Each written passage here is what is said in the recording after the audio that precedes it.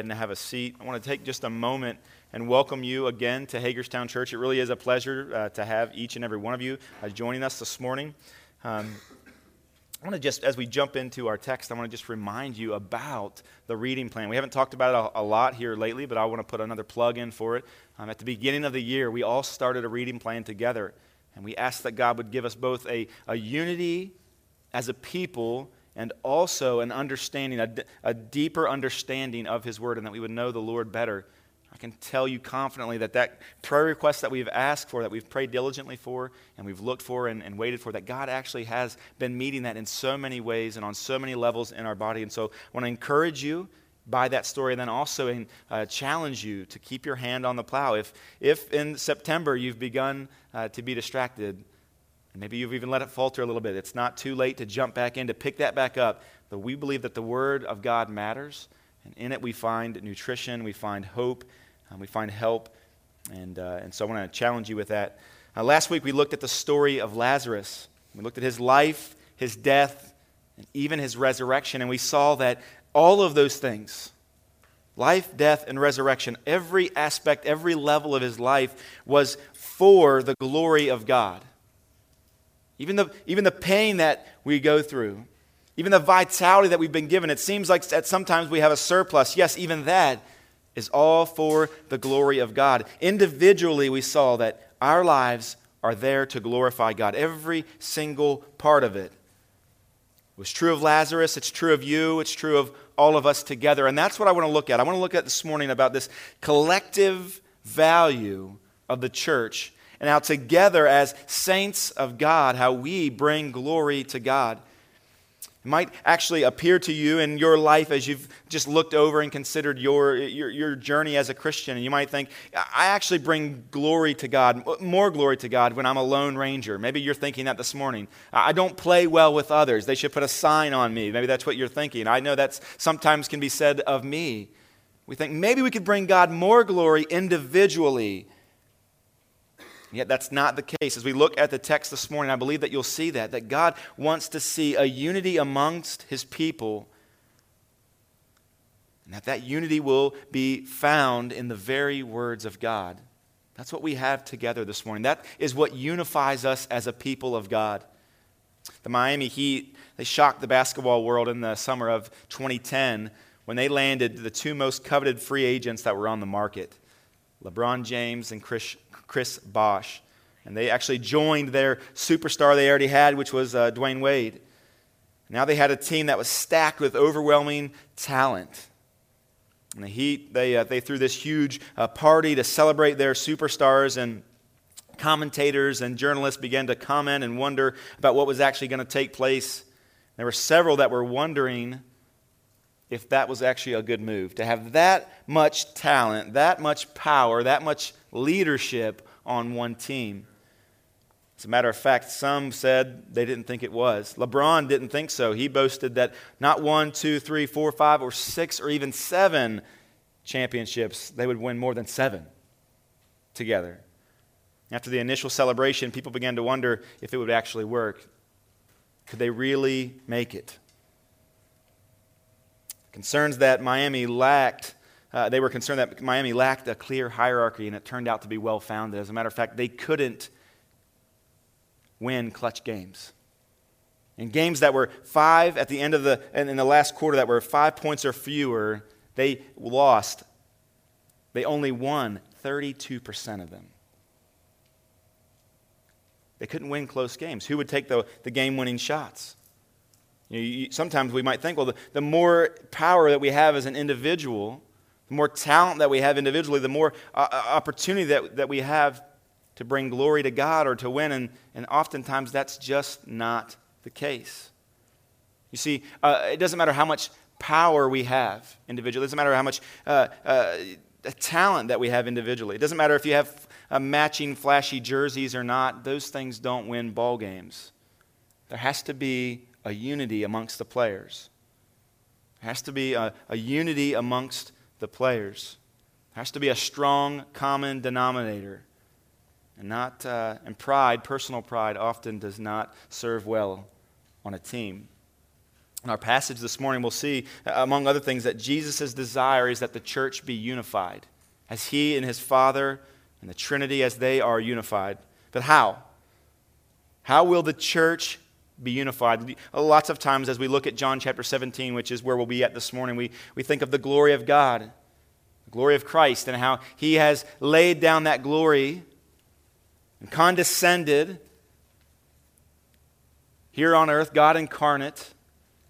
And at the end of his life, at the end of his journey, when his work was done, in this passage, John chapter 17, he looks back to his Father and he says, "Give me the glory that I once had. Glorify your Son. I've glorified you. Send me to the cross," he prays, even that God's will would be done. Even in that, in his submission, he is glorifying his Father as he asks his Father to glorify him. We think of that. That's definitely a theme in this passage. It resonates and echoes John chapter 1, where we began this series, God with us. But I still ask the question, what brings the unity that we have as a church? What will bring the unity that we desire as a body? Jesus is glorified through us when we are unified in him, and unification comes when we operate with loyal dependence on the Word of God. When we have absolute dependence on the Word of God, we are a unified church, and in that, Christ is glorified. So I want to invite you to read with me John chapter 17. We're going to go ahead and read the whole chapter. It's hard to stop in the middle of Jesus' prayer. There's not a really good point. So let's read this passage together. John chapter 17, verse number 1. The Bible says that when Jesus had spoken these words, he lifted up his eyes to heaven and said, "Father, the hour has come. Glorify your Son, that the Son may glorify you. And since you have given him authority over all flesh, to give him eternal life to all whom you have given him. And this is eternal life, that they know you, the only true God, and Jesus Christ, whom you have sent. I glorified you on earth, having accomplished the work that you gave me to do. And now, Father, glorify me in your own presence with the glory that I had with you before the world existed. I have manifested your name to the people whom you gave to me out of the world. Yours they were, and you gave them to me, and they have kept your word. And now they know that everything that you have given me is from you, for I have given them the words that you gave me, and they have received them and have come to know in truth that I came from you, and they have believed that you sent me. I'm praying for them. I'm not praying for the world, but for those whom you have given me, for they are yours. All mine are yours, and yours are mine, and I am glorified in them. And I am no longer in the world, but they are in the world, and I'm coming to you. Holy Father, keep them in your name which you have given me, that they may be one, even as we are one. And while I was with them, I kept them in your name, which you had given me. I had guarded them, and not one of them had been lost except the son of destruction, that the scripture might be fulfilled. But now I am coming to you, and these things I speak in the world, that they may have joy fulfilled in themselves. And I've given them your word, that the world has hated them, because they are not of the world, just as I am not of the world. And I do not ask that you take them out of the world, but that you keep them from the evil one. They are not of the world, just as I am not of the world. Sanctify them in the truth. Your word is truth. As you sent me into the world, so I have sent them into the world, and for their sake I consecrated myself, that they also may be sanctified in truth. I do not ask for these only, but also for those who will believe in me through their word, that they may all be one, just as you, Father, are in me, and I in you, that they also may be in us, so that the world may believe that you have sent me. The glory that you have given me, I have given to them, that they may be one, even as we are one. I and them, and you and me, that they may become perfectly one, so that the world may know that you sent me, and loved them, even as you loved me. And Father, I desire that they also, whom you have given me, may be with me where I am, to see my glory that you have given me, because you loved me before the foundation of the world. O righteous Father, even though the world does not know you, I know you, and these know that you have sent me. I made known to them your name, and I will continue to make it known, that the love which you have loved me may be in them, and I in them. May God bless the reading of his word. Would you pray with me this morning? God, we truly do come to your scripture this morning that you've given to us. And we ask that you would encourage us, that you'd convict us, that you would challenge us, and that ultimately your church would be fed and guided through the read scriptures, through the preached word this morning. Spirit, we ask these things because we cannot do them in and of ourselves. And we ask them in the name of Jesus and for his glory. Amen. Right at the beginning of this passage, Jesus mentions the context. He points in John chapter 1, he points back, or 17 verse 1, he points back to the previous chapter, John chapter 16. I want to draw your attention to that as well. Verse 32 on, Jesus says, "Behold," he's speaking to his disciples, "the hour is coming, indeed it has come, when you will be scattered, each to his own home, and will leave me alone.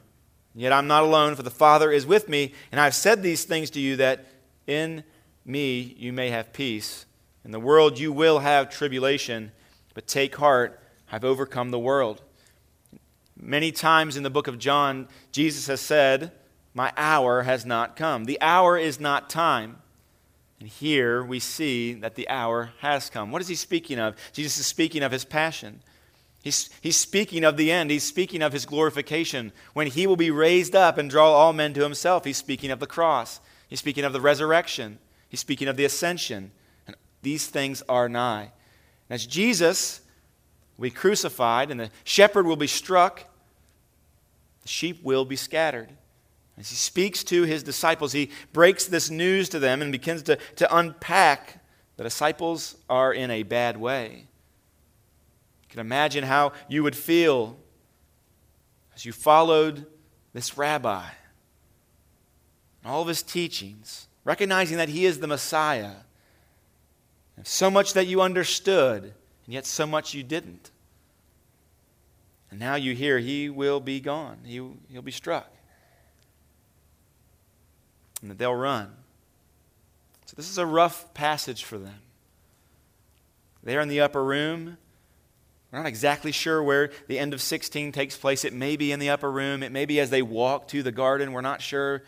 But literally, they're down to the hours. They're down to the minutes that they have with Jesus and what they would consider to be safety. And there at the end of Jesus' comments and teaching in John chapter 16, he stands up and he prays aloud to his Father, which is what we just read. I believe as Jesus prays, we can pick up a few things just quickly about prayer. We can pick up a few things about prayer. We are Jesus' disciples. We are to be learning of him, and I think that when Jesus prays, we should be taking notes, doing as he does. And so what was he doing? When he went to his Father in prayer, he was doing it in tough times. He was demonstrating to his disciples that when tough times come, they have an advocate with the Father. That they, like he, can go to the Father. Jesus is praying an intercessory prayer for them. That he won't be doing a whole lot of at this point. He wasn't doing a lot of. And after his ascension, that is his role. And so he gives them a bit of a snapshot, a sneak peek of what his role will be like moving forward. But he invites his disciples in to see how he prays and to even pray as he prays. Imagine this. So many times we say that we should pray both in the good times and in the bad times. We should be always dependent on God. And I would say, yes, that is absolutely true. But oftentimes many of us don't pray to God in the tough times. We don't. We're just as guilty of not leaning and depending on our Father in the good times and the bad times as we are the good times. And Jesus is demonstrating even God, the Son of God, when he walks through the valley of the shadow of death, he goes to his Father in heaven. Oftentimes as Christians, we have this fatalistic mindset as if God has predetermined all that will take place. And it doesn't matter what we do, what we say, that it's going to take place. And there's some degree of truth to that, but at the same time, Jesus is pushing back and saying no. God has called us to pray. He's invited us in to pray. And quickly, something that we can learn from Jesus is this, that we are to pray. When times are good, we're to pray. We're to depend. When times are tough, we're not to white knuckle it. We're not to try even harder. Yes, those things are great. We're to depend on our Lord. And so, church, pray. Prayer demonstrates dependence and it cultivates faith. It demonstrates a dependence and it cultivates faith. And we as a church need both of those. We as individuals, we need those. So that's just an interesting thing. Jesus stands up, and as he did in John 11, he prays aloud so his disciples can hear. Why would he pray out loud where his disciples can hear? Why would he pray in earshot of these brothers? He wanted them to hear what he was praying. He wanted them to hear them. He wanted them to know what he was asking God for on their behalf. Have you ever had somebody pray aloud for you? When you really needed prayer, when you really needed encouragement, and somebody put their hand on your shoulder, hand in hand, head to head, asking God on your behalf that something would take place. It's a powerful thing. Because we know that God answers prayer. And when we hear somebody else praying for us, it's an extra encouragement, is it not? So I would encourage us to be a church that does just that we would pray aloud, that we wouldn't just say, hey, I'm praying for you, that we really would stop and that we would pray. And that we would be specific in our prayers. Friend, pray for your friend. Pray aloud and be specific for them. Fathers, pray for your children and let them hear how you're praying. Let them hear what you're asking God on their behalf for. Husbands, over your wives, let them hear your prayers. Let them see what you're asking God for. Jesus is a wonderful example of prayer. Who could be a better example for us? We would depend on God in the good times and the bad times. Also that we would pray aloud. These are some cursory thoughts before we jump into the main part that I wanted to really highlight this morning, which is this. Again, Jesus is glorified through us when we are unified in Him. And unification comes when we are wholly dependent on the Word of God. Jesus is glorified through us when we are unified in Him. And unification comes when we are wholly dependent on the Word of God. This morning as we walk through this text, I want to point out three things to you. The first is this: the Word saves us. That the Word saves us. And for many of you, that will be such a pleasant reminder, I hope for all of us, that the Word of God is what has come to us. And our faith has come because we have heard. And so the Word saves us as we place our faith in that. Ultimately, in addition to that, the Word separates us. It separates us in the sense that it calls us out from the world. As Christians, the Word makes us different. It makes us a peculiar people as we submit ourselves to the truths that have been revealed. And lastly, the Word sanctifies us. Sanctification is very similar to separation. As a matter of fact, it's basically the same thing, but the context I'm trying to draw out is this, that the Word sanctifies us. It sets us apart and cleanses us. So the Word separates us from the world, but it also sanctifies us unto God. One of the main themes of this prayer this morning, as we talked about earlier just a moment ago, is unity. Unity. What is unity? It's a commonality. It's a common denominator, and it's hard to have unity just for unity's sake. The fact that we want unity is not enough to give us unity, right? Even if we all wanted unity, that's not enough. There has to be something more. Something that our friendship, that our relationship stands on. Maybe it's a peculiar taste that you have, an acquired taste for a certain type of food. And that commonality, that common ground is where your unity as a friend or a couple can come from. Perhaps it's a certain coffee shop, a new coffee shop that has wonderful coffee and great branding. Perhaps it's an affinity for a certain sports team that's doing well or not doing so well. Maybe it's a passel of kids that you raise together. That commonality that you have, it gives you a unity. Maybe it's a classic movie or a TV show. Whatever it is, there has to be some common denominator that unifies us and that our relationship is built on. And as human beings, we have that in Christ. As Christians, we have that in the very word of Christ. As human beings this morning, we have much in common. One thing in particular is that we live on the same planet, right? So we all have one common denominator at least. Some of you might say, well, I've met some people that were from other planets. At least I was suspected they were. Maybe at some point in time you've even wondered that you could have options and be on another planet and not with the people that you are on this planet with. Maybe you even desire to launch out with a strong bound to some other planet, some other solar system. In sadness, you've realized that that's not possible. You jump, you try to break free of gravity's pull on you, you don't get far, and you crash to the ground. You see, there's one thing that we all have in common, and that is our susceptible nature towards gravity. It holds us all to this planet. And Earth has great mass, and therefore it has great gravity. And the Word of God also has a mass, and it draws Christians to it. As Christians this morning, that is our common denominator. That is our commonality. Yes, Christ, but Christ who is raised up and elevated in the Scriptures. That's our commonality this morning. So we have to lean into that. And I'm going to walk through the text this morning and kind of point out, this is a sub-theme, I think we could say, of this passage. This unifying power of the Word of God. The unity of the church is possible because the Word given by God through Jesus to the saints. That's it. Unity is possible because we have the Word of God given through Jesus to us, the saints. The Word of God has weight and has mass, and it draws us to itself as an anchor.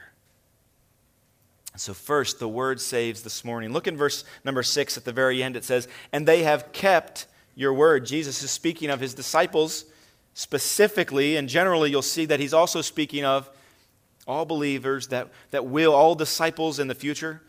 In verse 6, he says, "They have kept your word." In verse 8, it says, "For I have given them the words that you gave me, and they have received them.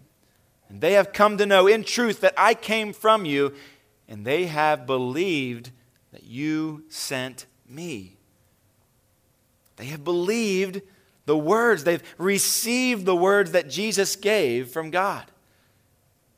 You see that they had a commonality in the relationship with Jesus because he had relayed the words of God to them. And so what is the word? Well, in one sense, it's the message of the gospel given through Jesus Christ. It's the message that says God is holy and man is sinful, and that's a problem. Because of sin, God will punish you.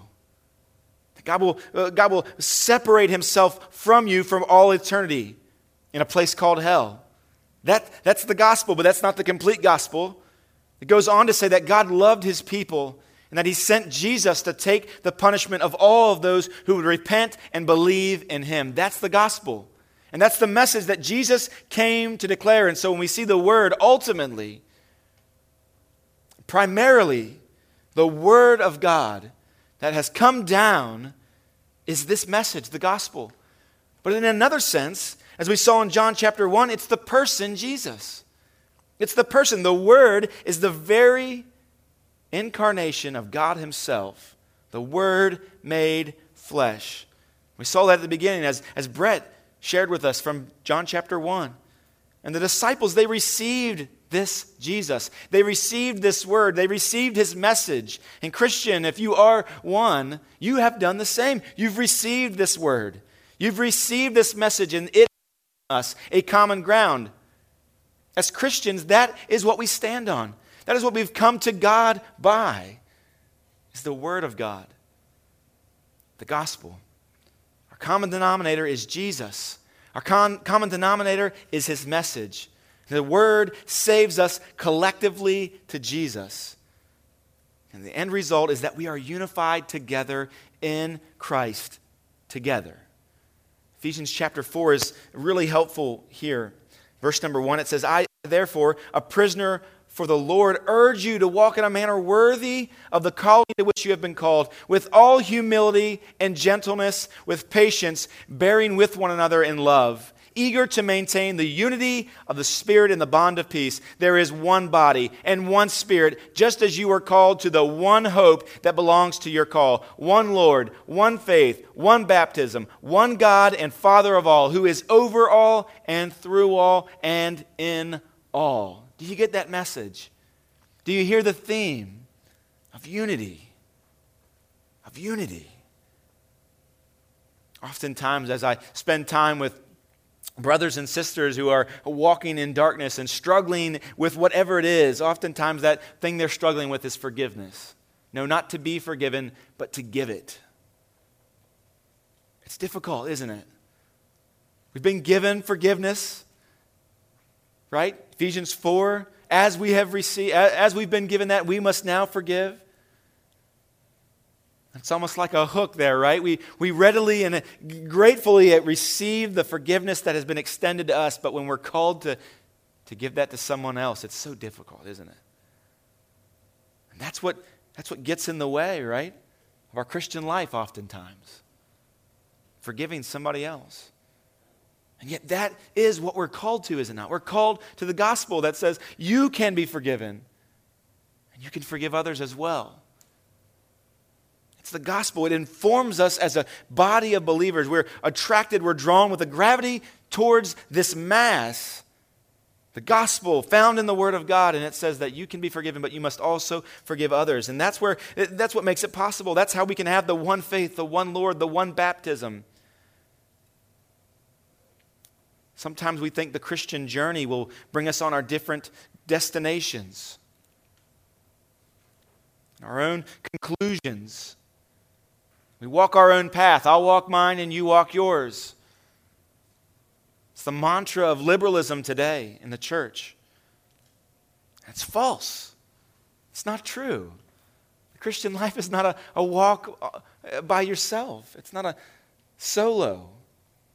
No, we're called to Christ, but it's not lonely there. And not because of Christ alone, but because He has called others. And so we walk together. We find unity and identity in the gospel together. We find eternal life. Verse 3, it says, "And this is eternal life, that they know you, the only true God, and Jesus Christ whom you have sent." Lots of times when we see that word eternal life, we think of it being a chronological term, but it's actually a relational term. It's not saying that you'll live forever necessarily, although that is true. It's saying it's a full-bodied life that doesn't end, yes, but it's full-bodied with God. It goes on to say that they know you, the only true God, and Jesus Christ whom you have sent. It's fullness of life. Fullness on every level with an extended bandwidth. So the Word, what does it do? It saves us. So how do you respond to that this morning? What do? We thank God that He would send it. We go back to day one in the God With Us series, and we thank God that He would send His Word to us. That He would speak to us in darkness.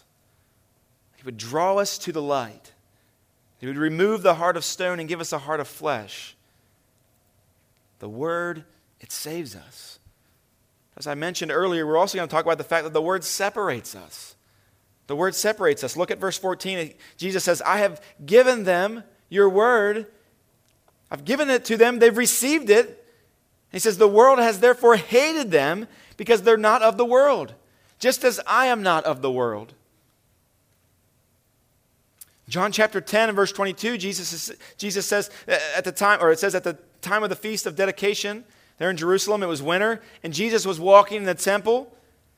So the Jews gathered around him and said to him, "How long will you keep us in suspense? If you're the Christ, just tell us plainly." And Jesus answered them and said, "I told you, and you do not believe. The works that I do in my Father's name bear witness about me, but you do not believe because you are not among my sheep." Jesus goes on to say, "My sheep hear my voice, and I know them, and they follow me." Jesus says in John chapter 17 that He gave the Word, His Word, that He received from the Father to His disciples, and they received it. And because they received it, the world hated them because they weren't of the world anymore. They had been called out. They'd been separated out from the world. It goes to say that, therefore, the Word of God, as it comes to us, is authoritative in our lives, and it calls us out. That's exactly what the church means. That's where we get the word church. It means called out.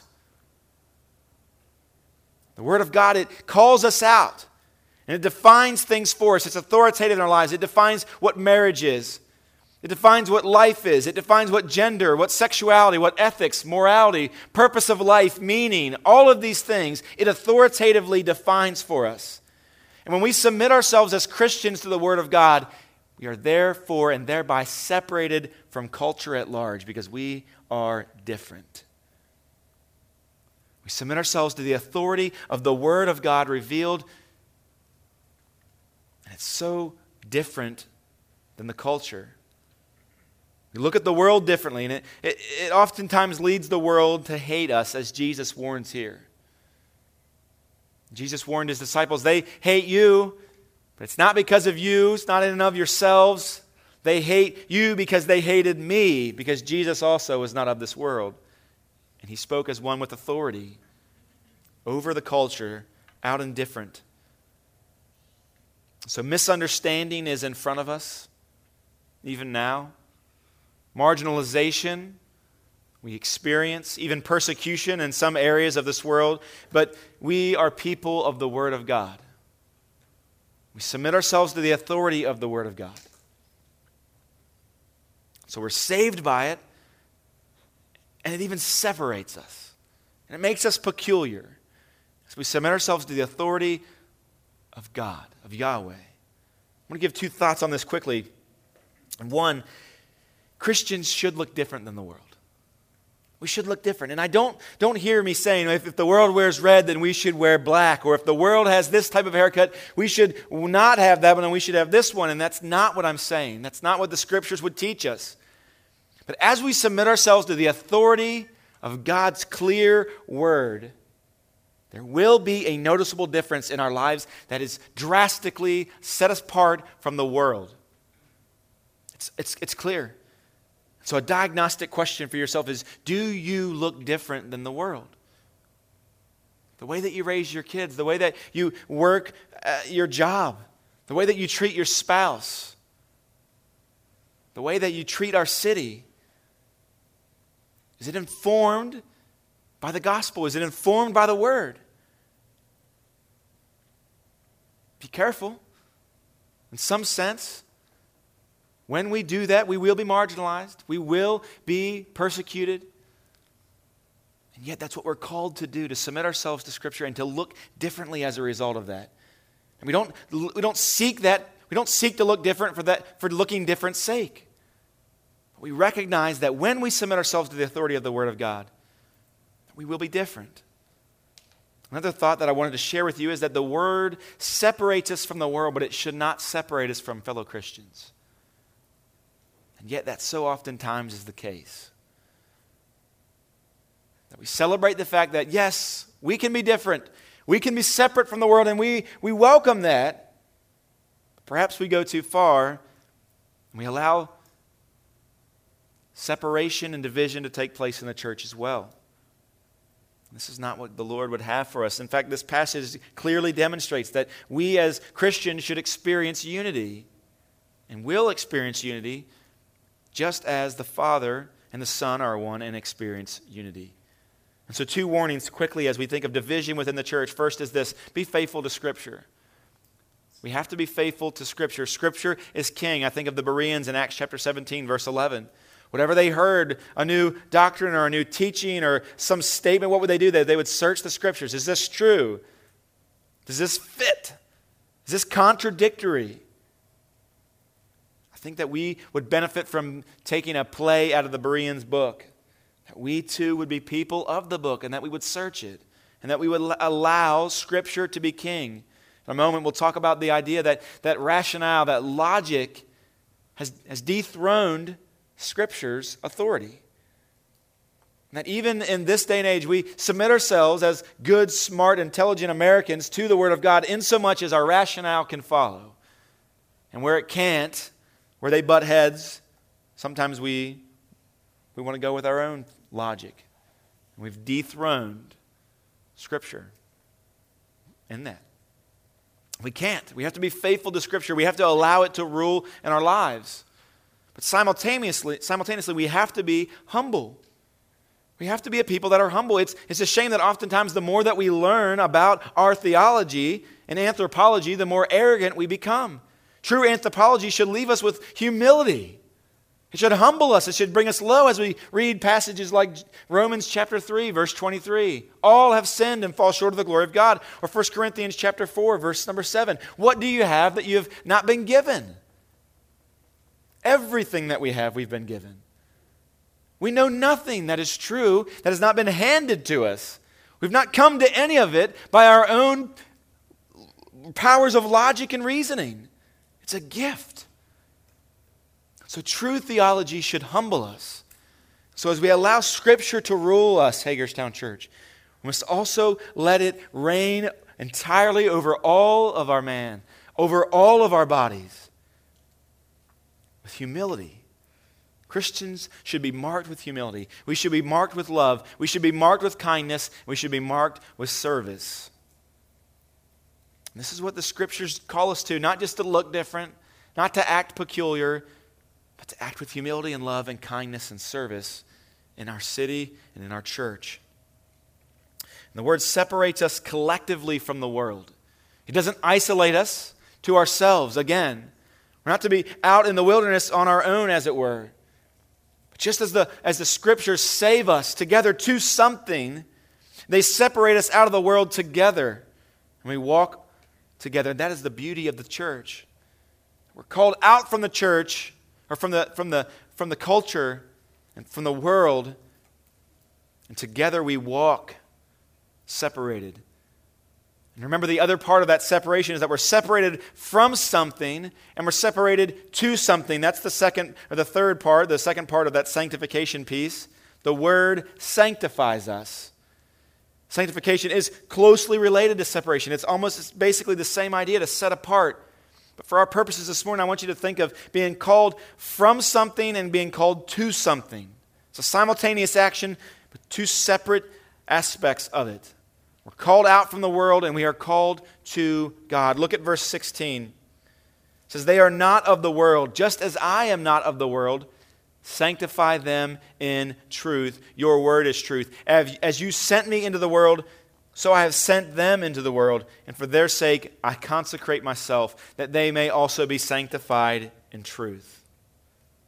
Jesus is praying to the Father, according to the Father's will, that His disciples be set apart.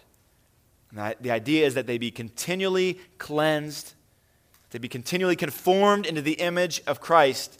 And Jesus is saying almost there, though they believe, there are things that they hold that are still untrue. Though they are walking in holiness, there is still sin in their lives. And thank God, as we celebrated this morning through song, that He doesn't expect us to come to Him already having cleaned ourselves up, but that He invites us in to this process of sanctification. I'm sure that you can relate to that this morning. You can relate to this, just as the disciples. You need Jesus to pray over you, that He would pray to God the Father, "Father, sanctify them through truth. Your word is truth." I know that that's me this morning. I pray over our church weekly, individually, that God would sanctify us. And how will that take place? I love that Jesus says this. I love that we can hear Him pray. Because He says, "Sanctify them in truth, Father. Your word is truth." My D group this week, we were talking about this process of sanctification. We were imagining this idea that does God just wave something over us and suddenly we're sanctified? Well, yes and no. Positionally, yeah.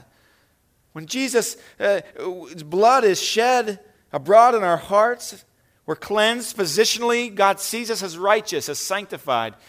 But practically speaking, there is a journey. There is a process that we go through of sanctification, and the tool that the Word of God, that the Spirit of God uses, and the people of God is the Word of God. And He carves us, and He cleanses us, and He washes us with the Word, as Jesus does the church, as fathers should do their families, and husbands their wives. We wash each other with the Word. We sanctify one another, brothers and sisters. We call each other to submission to the Word of God, and therein we are sanctified. The Word of God, it sanctifies us. I want to say this. The level of sanctification in your life is directly proportionate to the amount of time that you spend in the Scriptures. The level of sanctification in your life is directly proportionate to the amount of time that you spend in the Scriptures. God has sovereignly willed that His Word and His Spirit would work together in your life. If you run from the Scriptures, you're running from sanctification. As you wonder, why am I not receiving victory in this area of my life? Why am I not able to lead better here? Why am I not able to accomplish this task? Why can I not pursue the Lord like I desire? Because the level of sanctification in your life, the level of you being set apart is equal, proportionate to the amount of time that you seek the Word of God. And so by faith, we go to the Scriptures on a weekly basis, on a daily basis, and we ask that God, through His Spirit, would empower us, that He would teach us through the Scriptures. We gather here on Sunday mornings for the same purpose. We gather with our D groups and soon with our life groups, asking God that He would sanctify us through His Word, and His Word is truth. Truth means without error. There's a term that is used to describe Scripture. It's become more and more important that we recognize it and hold to it here even in the last 60 years, and that is this word called inerrancy. It's used to describe the Word of God. Inerrancy is the idea that Scripture does not affirm anything that is contrary to fact. That Scripture does not affirm anything that is contrary to fact. I don't know where you're at this morning. If you're a believer, maybe you're here gathered this morning and you're a bit skeptical about the Word of God and its power. I want to point out a few things related to the inerrancy of Scripture. The first thing I want to point out to you is this, that Jesus believed that the Old Testament was true and that it was authoritative in His life. That Jesus believed that the Old Testament was true and authoritative in His life. In Matthew chapter 22, verse 29, He says this to the Pharisees, "You're wrong because you know neither the Scripture nor the power of God." You're wrong. You don't even know the Scripture or the power of God. You don't know the power of God because you don't know the Scriptures, He's saying. Jesus is saying in the Old Testament, this is the very Word of God. Jews have believed that through the centuries. The Old Testament was the revealed Word of God. And so follow me here. There's a train of thought. Jesus believed the Old Testament was true and authoritative, that it was the very words of God given to mankind. Remember when He prayed, when He faced temptation, what did He do? He quoted Scripture. Why? Because He knew the power of God. He quoted the very words of God. So not only does Jesus believe that the Old Testament was true and authoritative, but Jesus believed the apostles were speaking on His behalf. Number two, write that down. This is helpful. Number one, Jesus believed that the Old Testament was true and authoritative. Number two, that Jesus believed that the apostles were speaking on His behalf. John chapter 16, right before 17, what does He say? "I still have many things to say to you, but you cannot bear them now. And when the Spirit of truth comes, He will guide you to all the truth. For He will not speak on His own authority, but whatever He hears, He will speak, and He will declare to you the things that are to come. He will glorify Me, for He will take what is mine and declare it to you. All that the Father has is mine. Therefore I said that He will take what is mine and declare it to you." Jesus is believing, He's saying here that the apostles will know, that they will hear, that they'll be reminded, moved by the Spirit even, as it relates to the very words of God. And this isn't the only passage where Jesus says that they will be reminded. So the apostles, what do we know about the apostles? Well, what do we know about Jesus? What do we know in the New Testament if it hasn't been handed down to us through the apostles, written by the apostles themselves, that holy men of God spake as they were moved by the Holy Spirit, that they wrote as they were moved by the Holy Spirit. So Jesus believed that the Old Testament was true. He believed that the apostles, the New Testament, were speaking on His behalf. Number three, the apostles and early Christians believed that the New Testament was on the same level as the Old Testament, that it was Scripture. Listen to what Peter says about Paul. He's kind of throwing off on him here, in a way. 2 Peter chapter 3, verse 15, it says, "And count the patience of our Lord as salvation, just as our beloved brother Paul also wrote to you according to the wisdom given." He's quoting one of Paul's epistles. "As he does in all the letters when he speaks in them in matters of these. There are some things in them that are hard to understand, which the ignorant and unstable twist to their own destruction, as they do the other scriptures." Exclusively, that term is used of writings that were believed to have been received from the very mouth of God. The Scriptures. So the apostles believed that the things that they were writing were Scripture even in that day. It was the very words of God. So I want to get real.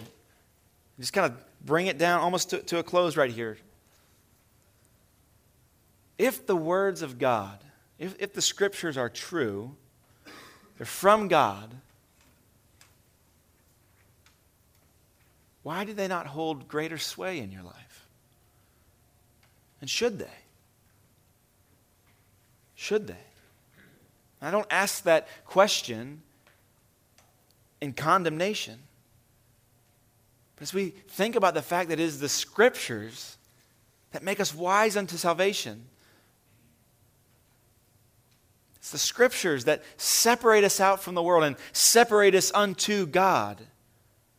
Shouldn't they hold greater sway? Shouldn't they have greater authority in our life? And if they are true, if they are inerrant, then we have to divorce ourselves from these skeptic views, from these liberal views, that man doesn't need the Bible, it's untrue, contains errors, and is ruled by our rationale and our logic, and what we perceive and our experience to be true. We have to throw that to the side. God has spoken. He's literally breathed these exhaled Scriptures for us. We have to throw aside this liberalistic idea, this compromise, that somehow the Bible should be updated. Certain parts removed because they can't be held by intelligent people. Church, truth is always the foundation of unity in the church. Truth is the foundation of unity, and we have been promised unity. As we gather together as the saints, we gather on the Word of God.